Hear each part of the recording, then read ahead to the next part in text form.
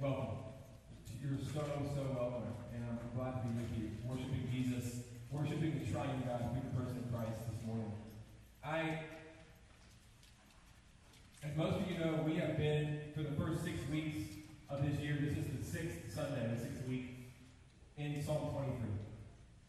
Really comforting psalm, but I have gotten to know, I think we of us who have, those of us who have been in house church, I could probably say this for everybody, have become more familiar with what David says here in this psalm. And really it's a psalm of deep comfort, but it's not a psalm just of green pastures, which is kind of what you think of when I thought of Psalm 23, but it really dives down into deep waters, man, Death Valley, and it's sort of a walk through all of the vicissitudes of life with our shepherd holding our hand and watching over us. And so it's been an amazing journey.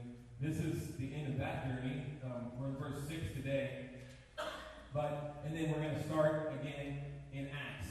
Chapter 16 is where we left off in the fall. So we're going to jump back into Acts this spring, and we'll take a break for Passion Week and be in slow text there. But yes, we are in verse 6, and what I'll do is I will unpack the verse some with us, but also sort of give a review of the whole thing. And I'm titling this message, "The Inescapable Kindness of God," and I think you'll see why before I'm done. But I remember it was about 2 weeks ago. I almost said our naughtiest. That might be true, but I will say our wiliest and the one that maybe has the biggest twinkle in her eye, Susanna, out of our 3 kids. She had broken loose again and reigned somewhere in the neighborhood. We knew not where. And I emphasize the word again because it's almost a weekly occurrence. But this time, sometimes you're like, "Where's Susanna?" But this time was like we really didn't know. And I'm kind of the persuasion that we're going to find her eventually, but Robin's sort of more the persuasion that, no, she's probably been kidnapped. That's kind of her first go-to. And so she had that look in her eyes. She had that look at, moms, you know what I'm talking about. She had that look in her eye when she kind of like busted out of the house. It's kind of one of these, you got that crazy look in your eye. And man, she had it, and it was like, we better find this kid. And if nobody, she doesn't need help, just get out of her way, essentially. And she was running from house to house, calling our friends, and desperate and frantic and determined to find Susanna. And find Susanna she did. And she was pursuing our daughter, and there's almost nothing stronger on earth than a mom going after her bearcubs. I think on that note, I think of the movie, which I've only seen bits of, but Taken. I think it's called by Liam Neeson. Yeah, I got some fist bumps in the back. Total dude movie because it's about justice, it's about rescue, it's about going after bad guys and making them pay. His daughter's taken from him, but I'm not sure that they realize that he's like a total bad dude. I mean, he's a good guy, but he's trained in special ops and he's got all the black belt martial arts, Secret Service stuff going for him. And so it's like, I pity the fool who stands between me and my daughter. And so he has 4 days before she's sold on the market. He's like a teenager, early 20s, to get her back. And he uses all his connections and all his expertise, and he's a man on a mission in pursuit of his daughter, and a lot of people die.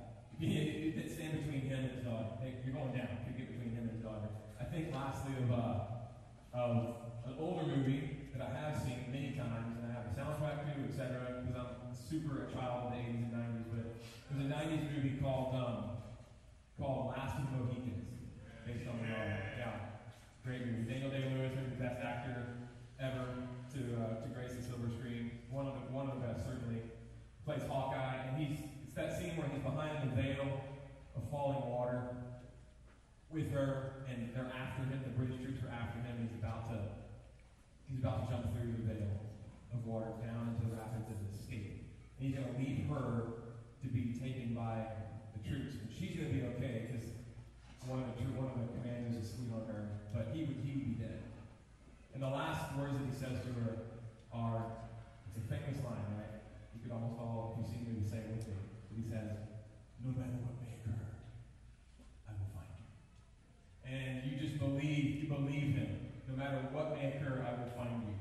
You believe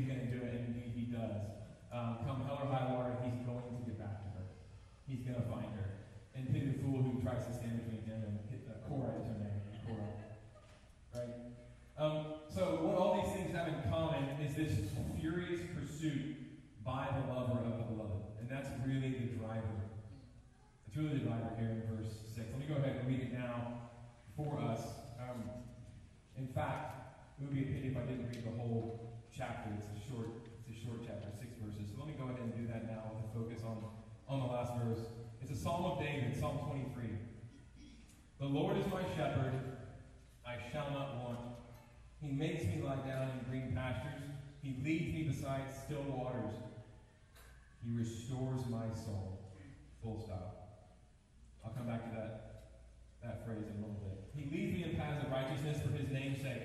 Even though I walk through the valley of the shadow of death, I will fear, say it with me, no evil. He calls it evil. He's not airbrushing it, but he's not going to fear. Why? Next line. For you are with me. Your rod and your staff, they comfort me. You prepare a table before me in the presence of my enemies. We're sort of walking out of the valley here, aren't we? You anoint my head with oil. But notice his enemies still surround him, right? He's still got all sorts of things threatening him in his life, but he's not going to fear. He's being blessed by his shepherd. My cup overflows. And then last verse, our verse for this morning, for the next few minutes. Surely goodness and mercy shall follow me all the days of my life, and I shall dwell in the house of the Lord forever. This is the word of the Lord. Thanks be to God. And all God's people said, Amen. Amen.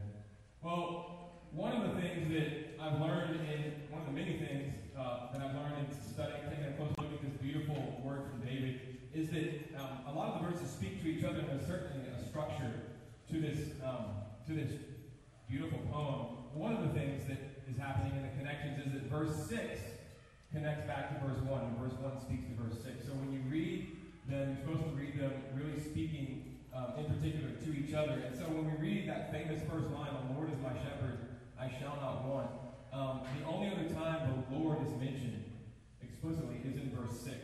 There are a lot of other connections between the two verses too, but surely goodness and mercy shall follow me all the days of my life, and I shall dwell in the house of the Lord. There it is again, the covenant God forever. So one of the messages, you're supposed to understand that verse along with verse 1.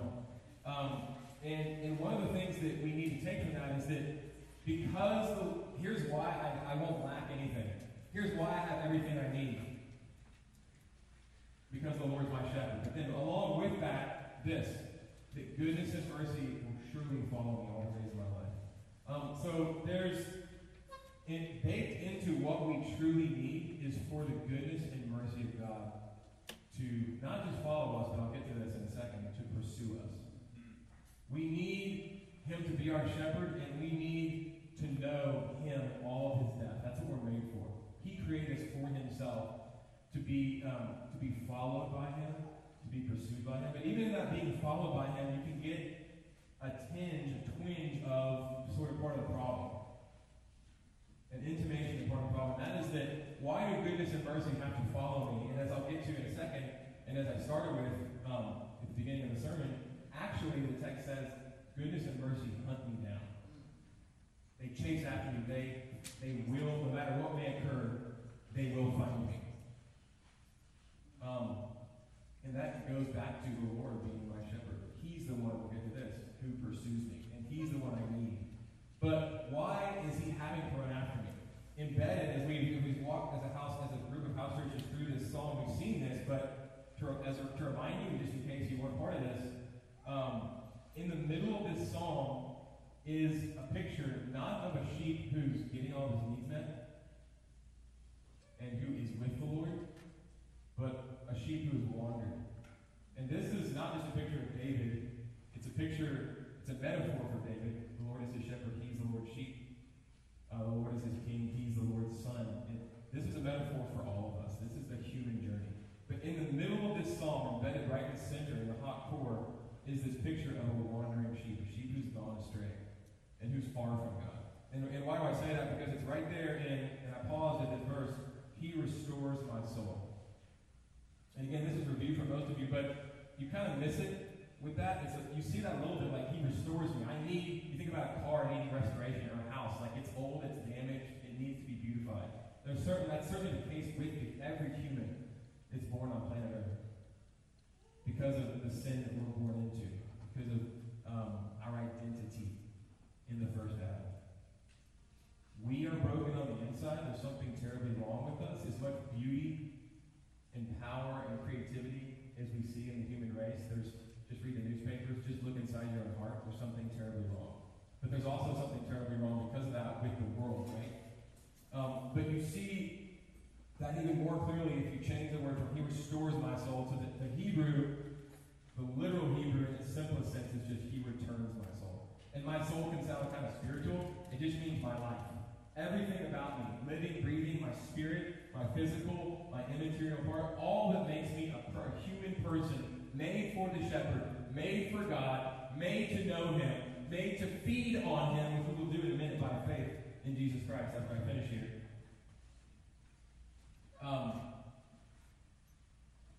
That's what soul means, my life.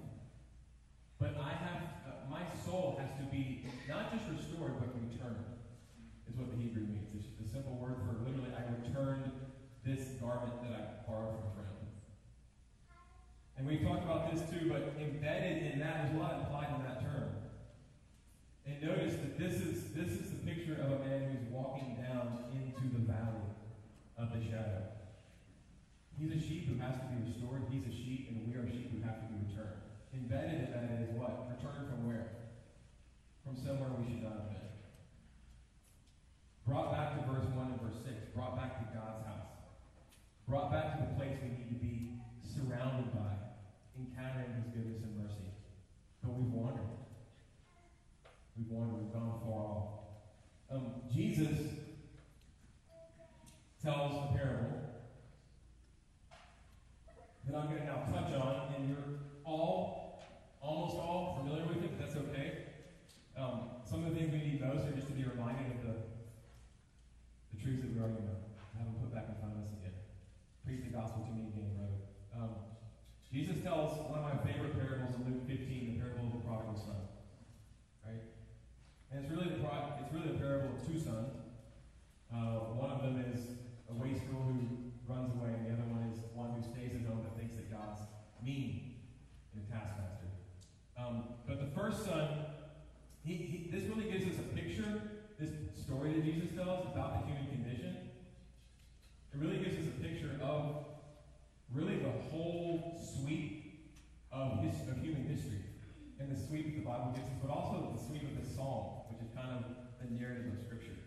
And that is that we start in the Father's house. This son is in his Father's house, and he basically says to his father, within the cultural milieu that he's in, he basically tells his father, I would rather you were dead. And here's why he says that to him. He doesn't say that explicitly in the parable, but he says it to him because he says, I want my inheritance now. When do you typically get your inheritance from your parents? Yeah, when they die. In this culture, certainly. Okay, so he's basically saying, among other things, to his dad, I wish you were dead. It would be better if you were. Give me my half. Now, any other parent would have backhanded the kid or given a stern lecture or certainly been heartbroken, and this father, no doubt, was. There's lots of evidence for that here. But he gives him his part of the inheritance. He gives him what he asked for. And sometimes, Romans 1, a lot of times, the worst thing that God can do for us is to give us what we ask for. Because the Good Shepherd, he gives us not everything we want, thank God, because if I gave my kids everything they wanted, they'd be dead in a ditch somewhere, right? But he gives us what we need. And that word, I shall not want, is a little bit stilted, a little bit ancient, but it really just means I lack nothing. All my needs are met. He gives me what I truly, truly need. And what I truly need, we'll dig into this more in the next few minutes, is him. Right? Him, his protection, his person. But the son says, give me my half. And the father gives it to him. And then what does the son do? He goes to a far country. And that's what we find, that's where we find ourselves in the middle of this psalm. We've all gone to a far country. Friends, can I say this? We're born. We're born in a far country. We were made for God and made for his home. But because of the curse of Adam, and because when we are born the first time, we are born into the curse. We're not born people who do things that are sinful. We are born sinners, opposed to God in our constitution. But that's not the way it's supposed to be. And so a second son was sent, and a second Adam, so that we could have what? A second birth. But let's not get too ahead of ourselves. I'll get there in a second. The son goes out, and he lives wild. He lives high on the hog for a while. He's happy, no doubt. I mean, what's one of the reasons? That's the main reason we sin. Augustine said, St. Augustine, 4th century, 5th century Christian, churchman, bishop, scholar, writer said, we always choose what we think is going to make us happy. Every time. Every time. Even if it's delayed gratification, right? Even if you're fasting or training for a marathon or whatever it is, something painful, you're choosing that because you think it's going to make you most happy. Or if you're tugging on a bottle and you're miserable, you know it's making you miserable, but even at that moment, you know it's going to make you miserable, but you're thinking to yourself, okay, this is what I need. This is going to make me most happy. Whatever it is, good or bad. And so he makes himself miserable, and he ends up close to death with nothing, stripped of everything, right? And in the middle of the story, it's a beautiful verse 17 of Luke 15, Luke 15, 17, it says, he's feeding pigs with nothing, and all of his friends have left him, and he has no money. And he has no dignity left. And he's desperate. And verse 17 said, he came to his senses. And he goes home. He goes home with the slightest hope that, my dad, he's a good man, he's wealthy, and even as a servant, I can live there better. And he goes home and he's practicing his speech like, can I be a servant? I'm so sorry. And the father, what does the father do? He doesn't just sit on the porch and do this. He doesn't even sit on the porch and go, so glad you're home. He what? You guys said it. He runs out to meet the son. And again, in the ancient Near Eastern context that Jesus is the one telling this parable, that he tells this in, it's astonishing for so many reasons that I don't have time to unpack. You're familiar with a lot of them, some of you, but it was very undignified, first of all, for a patriarch to run like that. Had a robe on, wasn't wearing Levi's jeans, had to hike up the road probably and run, and everyone was watching. The village knows everyone in the village. Not only is that undignified, but to receive back with open arms the son who has utterly shamed you in an honor-shame culture, the father is taking the shame of his wayward son upon himself. And he doesn't just say, yes, you can be a servant, you need to be up by 5, work in the fields. That would have been wrong. Doesn't do that. He cuts him off at his feet. He throws his arms around him. He weeps on his shoulder. He says, kill the fattened calf. It's party time.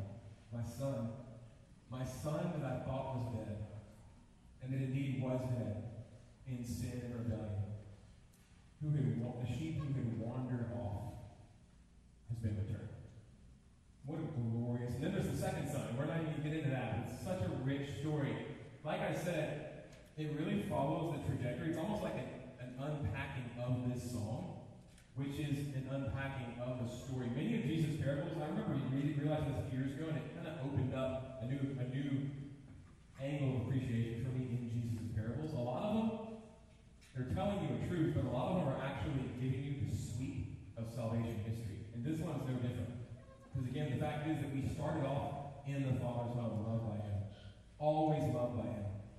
But then we turned from Him, and things happened in us that meant that He couldn't be with us as we were. And He let us go. He let us go for a time. But then there was a time in which that Son came to His senses and He came back. But the point I want to make here, and the reason I bring this up in the context of this last verse of Psalm 23, is that what we have in this verse, as I've touched on some, is, as I started with, surely goodness and mercy will what? Follow me. Follow me. And that verb is not well translated. I hate to say it, the ESV is wonderful, and oftentimes the ESV follows the King James Version, which it should, because why change something that's really good? But sometimes they have better texts now, especially in some of the pastoral epistles that they use, some manuscripts. and also sometimes they'll just update antiquated language. But here, they follow the King James, and it really is a much stronger verb. It's not a secondary or a tertiary definition. It is the central definition of this term is to pursue or hunt down. It's a hunting term. The first time it appears in the Bible is in Genesis 14. What happens in Genesis 14 that involves a hunt? You want to know, Bible scholars here? Abraham goes after his nephew Lot, who has been taken by these Canaanite kings. And Abraham, this is one of the few things, every once in a while you get a glimmer of how much God has blessed Abraham materially. This is one of the things that maybe most shows. You have overt statements like when Abraham's servant goes to find him a son, he says, God has blessed my master Abraham with tons of stuff. Well, here, Abraham when he finds out that Lot, he's old, he's past 75 at this point, he's old, but he's big. And here's how you know. He goes after his nephew, and he gathers all the men of war who are of age to go fight in his household, and it's over 300 men. Which tells you that he probably had at least a couple thousand people in his charge as part of his household. The dude was blessed. And he gathers this small army, and he goes after it. They hunt this pack down that had stolen Lot, and they get Lot back. It's the first time this verb, goodness and mercy will follow me, appears in the Bible. Another time that it appears a few instances later, it's not used a ton, is in Joshua, where Joshua hunts down those of the city of Ai, I believe it is, and they destroy the city and all its inhabitants. It even means to hunt down or pursue. It even means to persecute. It's a violent, aggressive word. We see something of it in another psalm that I think we can think of. Psalm 23 we can think of as like, it's about a sheep feeding. It's nice and it's bucolic and it's comforting. And it is, but not just, right? Same with Psalm 139. Wonderful, rich psalm. A lot of fringe magnet verses come from that. One of the biggest is, you knit me together in my mother's womb. Fearfully, wonderfully, true, wonderful picture of how God cares about. It's like he's a mother knitting together this child. Every child in the world, he cares. Life begins at conception. He cares about every single detail, and he makes us, and he breathes his life into us, and we become made in his image, though born opposed to him because of the curse, right? But Psalm 139 is actually another psalm that's it's really aggressive. It's basically a psalm of David trying to escape from God, as it were, and not being able to. So let me just give you one instance. Psalm 139:7. Where shall I go from your spirit, or where shall I flee from your presence? If I said that to my wife, man, that wouldn't be good. I get cold shoulder for at least a couple days. Where shall I flee from your presence? Yeah, don't try that at home. So he's kind of a hypothetical David saying, it's like, if I try to get away from you, I can't. Where shall I flee from your presence? If I ascend to heaven, you're there. If I make my bed in hell, you're there. If I can't get away from you in heaven, certainly. I can't even get away from you in hell. You're already there. Darkness, light, it's all the same to you because you are light. I cannot escape you. I cannot escape what? Your goodness and mercy. Surely goodness and mercy will pursue me and hunt me down all the days of my life. Think of a bear robbed of her cubs. Think of my wife going after Susanna. This is the picture, mildly, of God who goes after his own, who have been lost and who have wandered from the fold. And he goes after us. We have a friend who she wandered far from God, and I remember being with her and her husband, and my wife and I, in our den, and just looking at her and saying, "You are on the verge. I can see you sitting on the precipice of hell right now. You are so in pursuit of your own agenda and your rebellion against the living God. Blatant adultery for years. And it was like, you have a husband who's waiting for you and who wants you to come home, and you have a God who is after you, and we just saw God go after her and rescue her. And this is her own story. I mean, she tells it so much more powerfully than she has than I can. But God, her story is that God went after me through no good of my own, and he rescued me. Because he's good. Remember, it's goodness and mercy, which might be better translated steadfast love. It's covenant loyalty. Is probably the better word for it. In which God shows after us, right? It's my story in many ways. In a sense, it's a story of all those who have been captured by Christ. And this is the kind of God that we serve. Think about Paul of Tarsus going after Christians to put him in jail. What happens?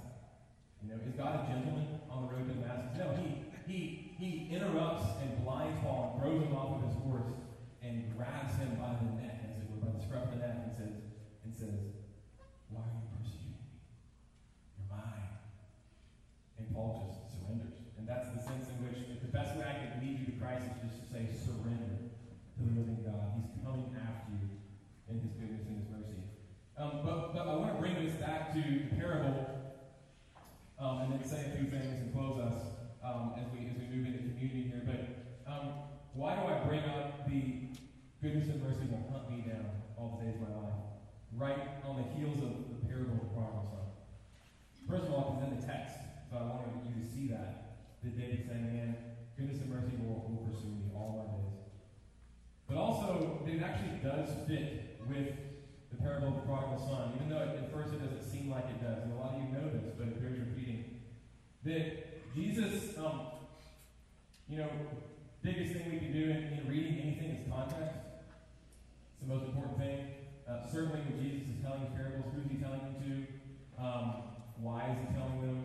In what other stories? Is it setting a group of stories? Well, this particular parable is not the first story, but it's the third that he tells all in a row to the same people who are basically like, "Why are you spending so much time?" They're religious people like me, like pastors essentially. And we can tend to get uppity. And we can tend to start to think that God's about good behavior. It's not the gospel. So they're like, "Why are you spending so much time with sinners?" And he goes, "Let me tell you a story." Whenever Jesus says that, you better watch out. He's like he's pouring out his, but he loves on them too. He loves on them too when he gives them the picture of the second son. He's calling to them too. He's saying, the Father's calling you in too. Okay, but that's another sermon for another day. But the point I'm trying to make here is that the parable of the prodigal son is the third that he tells all together. So what is my point? You're supposed to interpret that parable on the heels of the other two. Don't do it in isolation. And briefly, the other two are, what's the first lost thing? The parable of the lost coin. The lady loses a coin in 1 out of 10. It's not like the coins we have are essentially worthless, like the real silver. Right? And she loses one, so she tears the house apart looking for it, right? So how does she find the coin? She does find it. She goes to party. Right? She finds it by going after it. Second parable? Yeah, the sheep. It directly relates to Psalm 23. The lost sheep. And how is the sheep found? What happened? Shepherd goes after it. Shepherd goes after it. Just like here in Psalm 23. Woman goes after the coin. Shepherd goes after the lost sheep that's been wandering. Returns my soul. But in the parable of the prodigal son, does the father go after the son? He runs out to meet him. But he doesn't go after him. Jesus wants you to think about that. He's telling these in succession. So one of the Hebrew teaching devices is, remember the Sesame Street thing? One of these things is not like the other. They show 4 frames and 3 of them are alike and one of them is not alike. That's what Jesus is doing here. So we were supposed to be like a burr in our saddle. Why is this one different? This is the crescendo parable. This is the most important one. Coins and sheep are important, but not as important as the lost son.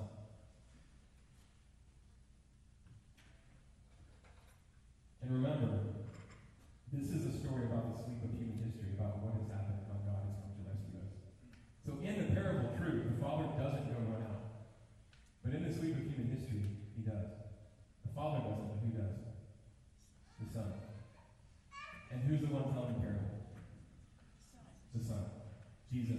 Jesus is sitting there saying, yeah, the older brother in the parable, he was sitting there like this, mad that his younger brother came home. Not only did he not go after him, he was the one in charge of the family household. He should have. He didn't. And he wasn't excited. Far from it. Quite the opposite. I sometimes tend to have that sort of reaction when I see a sinner coming to the kingdom. Hopefully not, but man, on my worst days, it's like I get into behaviorism, thinking myself up. That's not what the gospel is. The gospel is about Jesus coming to rescue us who are far from God and in our rebellion and wickedness and sin, hating him. When we nail him to the cross, he's praying for us. He's dying for us. He's paying for our sins. He's making us clean. He came for the sick. That's what he tells his enemies. That's what he tells us. And the point is, we're all desperately sick. And those of us who see it have a chance. Because God's going after us. So Jesus is sitting there telling this parable to them.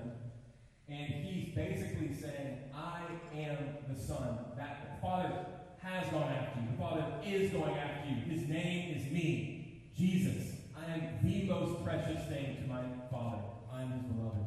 He has sent me. He has sent me on a rescue mission that makes Liam Neeson look like a little mama's boy.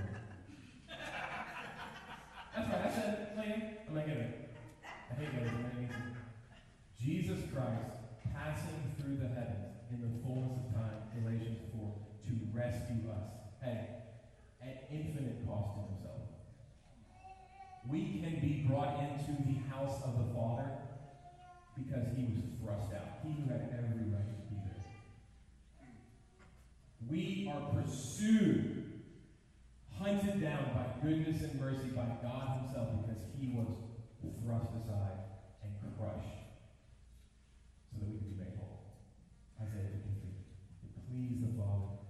He loved his Son, not because he's a sadist.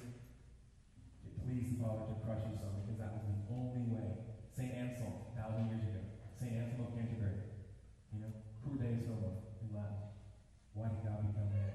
Because it was the only way to save us. And so, if there was another way, he would not have subjected his precious Son. But he sent him on a rescue mission because Jesus said, I am the way, as Justin earlier, and the truth and the life. Finish it for me. No one comes to the Father except through me. No one. But let's go ahead and add to that, not to add to his words, but the implication there is, but everyone who comes to me. Everyone can't come to me, and everyone who does comes right in to the home that we wandered so far from, to the seat of the Father, to his embrace. Because Jesus on that cross took our sin upon himself and finished the work. Those are some of the last words he said. It is finished. And by faith we receive his righteousness, and we get by his Holy Spirit his heart of love for the Father. Right? And we continue to sin in this life, but the power of sin has been broken. The power of Satan has been broken. The power of death has been broken. Death is no longer a yawning abyss that erases meaning in life, that sends us into further unraveling forever. Jesus took that in your place. Now, death for the Christian is a doorway to grabbing hold of your hand and taking you to the Father, and taking you home. Right? So we see, surely, as we finish the verse, and then I'll close and we'll move to communion, to the Lord's table. We see not only that goodness and mercy shall follow me, but David says here, and it's in the Hebrew, that part is surely. He starts with surely. And if he starts this way in the Hebrew, it's emphatic. Not maybe, not possibly, but God is coming after me. He will hunt me down in my sin and rebellion. That is the gospel. Okay? That surely goodness and mercy will pursue and hunt me down. Not when I get to heaven, but what? What's the next line? All the days of my life. It starts now. Knowing God starts the minute you say, Jesus, you're my rescuer. You came for me. I'm a sinner. You hung on the cross for me. I need you. Come into my life. He doesn't. Life starts right then. New birth happens. You're no longer identified by being born out of the first Adam, biological birth. You're born out of the second Adam. The very Son of God, who obeyed God, unlike Adam, who disobeyed God at the tree. The second Adam obeyed God at the tree to bring you back home. Right? So home's what we were made for, and home's where we're heading. Our house is being worked on right now, and like when you cut, you don't really appreciate cutting your thumbs until like you cut your thumb. You're like, man, everything you touch with your thumb, it hurts, and you're like, I really like my thumbs. I really appreciate it. Thanks for opposable thumbs, Lord. You don't recognize, you don't appreciate something until it's broken, until it hurts, right? And the house, I take it for granted. It's such a blessing though. Not having most of our house to use for the past few months and no kitchen. And man, I really appreciate a workable house. I was with a homeless man this morning, and honestly, confession time, I wept when I got in the car because he's a guy that I talked to a few weeks ago, and he remembered me. I say that because he he's dealing with some stuff, man. He's beating the air and talking, and I kind of ginned up the courage. I felt like the Lord was, again, the Lord's the one who goes after us. And so and I'll finish with this, as we're marked increasingly by Christ, we are marked as people who go after those that are hurting. And I've seen that in you guys. And it's been so encouraging and exhortational for me. But I went and I talked to him just briefly, gave him like a protein bar or something. And then this morning in Galleria, I said, "What's up?" And he had his pack of cigs and his coffee. And I was getting some breakfast tacos, so I never ordered 3, I always ordered 2, but I ordered 3 that morning. And so you have to order them first, otherwise I would have bought them a couple, but you have to order them first, and I was kind of hurry to get here. And so I was like, "Man, would you like a taco?" So I had a 3-1 to give him, but I still had my 2. And then he's like, "Yeah, I love this one," so I gave him a taco. But it was 7:15, and I wanted to bring him here, but because he belongs here, but I was like, man, 2 hours with him. It was our first time here worshiping in the Marriott, and so I just sat in my car and wept. Like, I want to be a people who, in goodness and mercy, know that we've been pursued and who run after the Lord. And I want to also have a place. This is one of the reasons I want to bring that up. I want to have a place. This is an amazing place. I love that we meet in our homes. I want our homes to be places, and our hearts and our lives to be places where we do that. We go after people and bring them into our life and love on in Jesus' name. But I also would we're looking at a place on Hillcroft today, if you must be ready, and if we have a place like that we're renting or whatever, it's right there, where I would just love to be an open door mission, really, and obviously we don't have to wait for that. But bit of confession, a bit of a vision casting, but goodness and mercy will follow me all the days of my life as I close down, just kind of giving you these 2 things. Goodness and mercy. Why did David choose those terms? He chooses those terms because they come right out of one of the most important passages in the Old Testament, Exodus 33 and 34. And it's in those passages that God reveals himself to Moses, almost to David, and Moses' request. Moses is in love with God because we're not going to the promised land, you're not going with us, and I want to see you. And God says, "Get ready. I'm going to have to cover you with a bunch of other stuff." And he says, "I will make all of here's the term, same term, goodness. Pass before you. It means beauty, goodness, all things that are good. God's the source of it." And then he later says in the next chapter, chapter 34, he uses the term, if you have the ESV, it's twice in there, in verses 7 and 9, I think. "I am the God of steadfast love." And the word means covenant loyalty. And so these are words that God has revealed himself to Moses as, "This is who I am."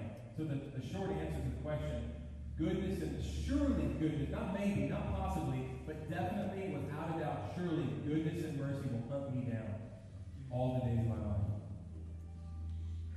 What are goodness and mercy? Goodness and mercy are the living God himself, and he has hunted us down in the person of Jesus Christ.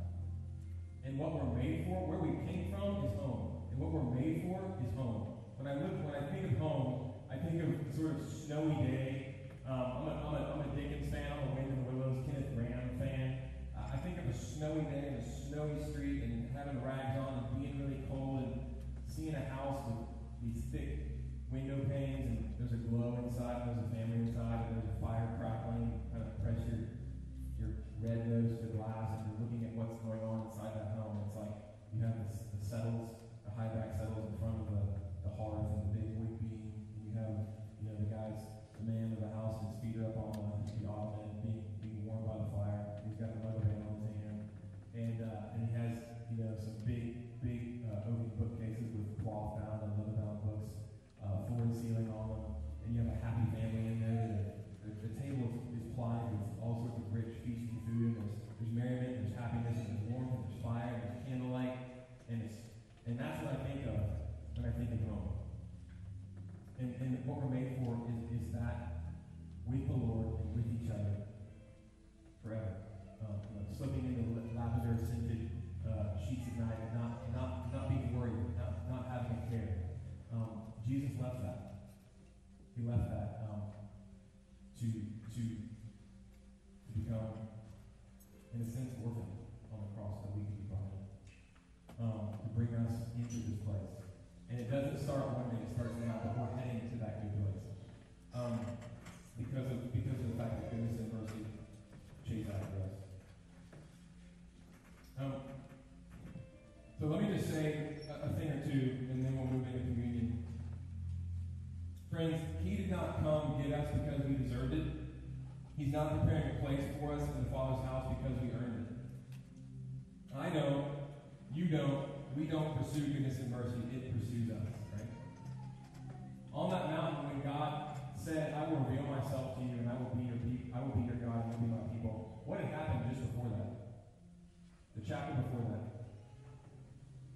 The people had just literally made an idol and given all their affections to something else that they created. And that's what we've done, right, in our rebellion and sin. And still he says to Moses, goodness and mercy is pursuing you. It's not based on your behavior. Jesus, when he says what he does that Justin read earlier about how I am the way and the truth and the life, I am going to prepare a place for you that where I am there you may also be.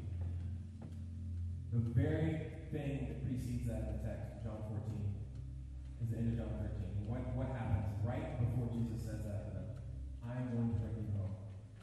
I am going to lose home. I have left home and bring you back home. Right before that, the episode before that is Jesus saying to Peter, Will you stay with me? Even if threatened, he said, no, truly, Peter, I say to you, that before the cock crows twice, you'll deny me 3 times. That's the last thing that he says before turning to them and saying, come to me. I'm the way home. I'm going to take you out and rescue you. I have come to pursue you with everything that I am and bring you home. We don't earn it. Far from it. But he's earned it for us. So I just want to enjoin you to let go of, I guess, a couple points of application and then communion. Justin said earlier, repenting of the things we've done that are wrong, but also sometimes repenting of the things that we've done that are right, if we've done them to try to earn God's favor. Because the fact is that only one measures up Jesus, and by faith in him, you measure up too. That's the gospel. He takes your sin and gives you all his righteousness. He clothes you, he clothes you, he brings you into the house.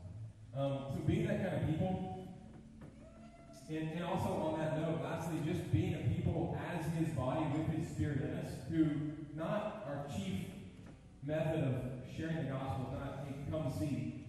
Although that's some of what we want to do, right? Come join us, come into my house, come into our house church, come into our fellowship. Yes, always. But to be a people who, like Christ, are people who go out. And that's what increasingly we're focusing in on as a body of believers, to help you to do that better, to help you to be a people who take Jesus' word seriously and have the Spirit inside you and go out and make disciples and go after people who are lost and broken and hurting. And also, that's us too, which is something like we are all broken and hurting, but we've been found to continue in Christ. And so going out to one another and being honest about that, and finding fellowship there, and finding help, in Christ. I want to close with that, and when I just go ahead and pray. Lord, I just thank you for your word. I thank you that, Jesus, you are the word that became flesh, that came to rescue us, and that came to bring us back home, and that left home to do it. It was an exchange. It could not have happened if you hadn't left what was yours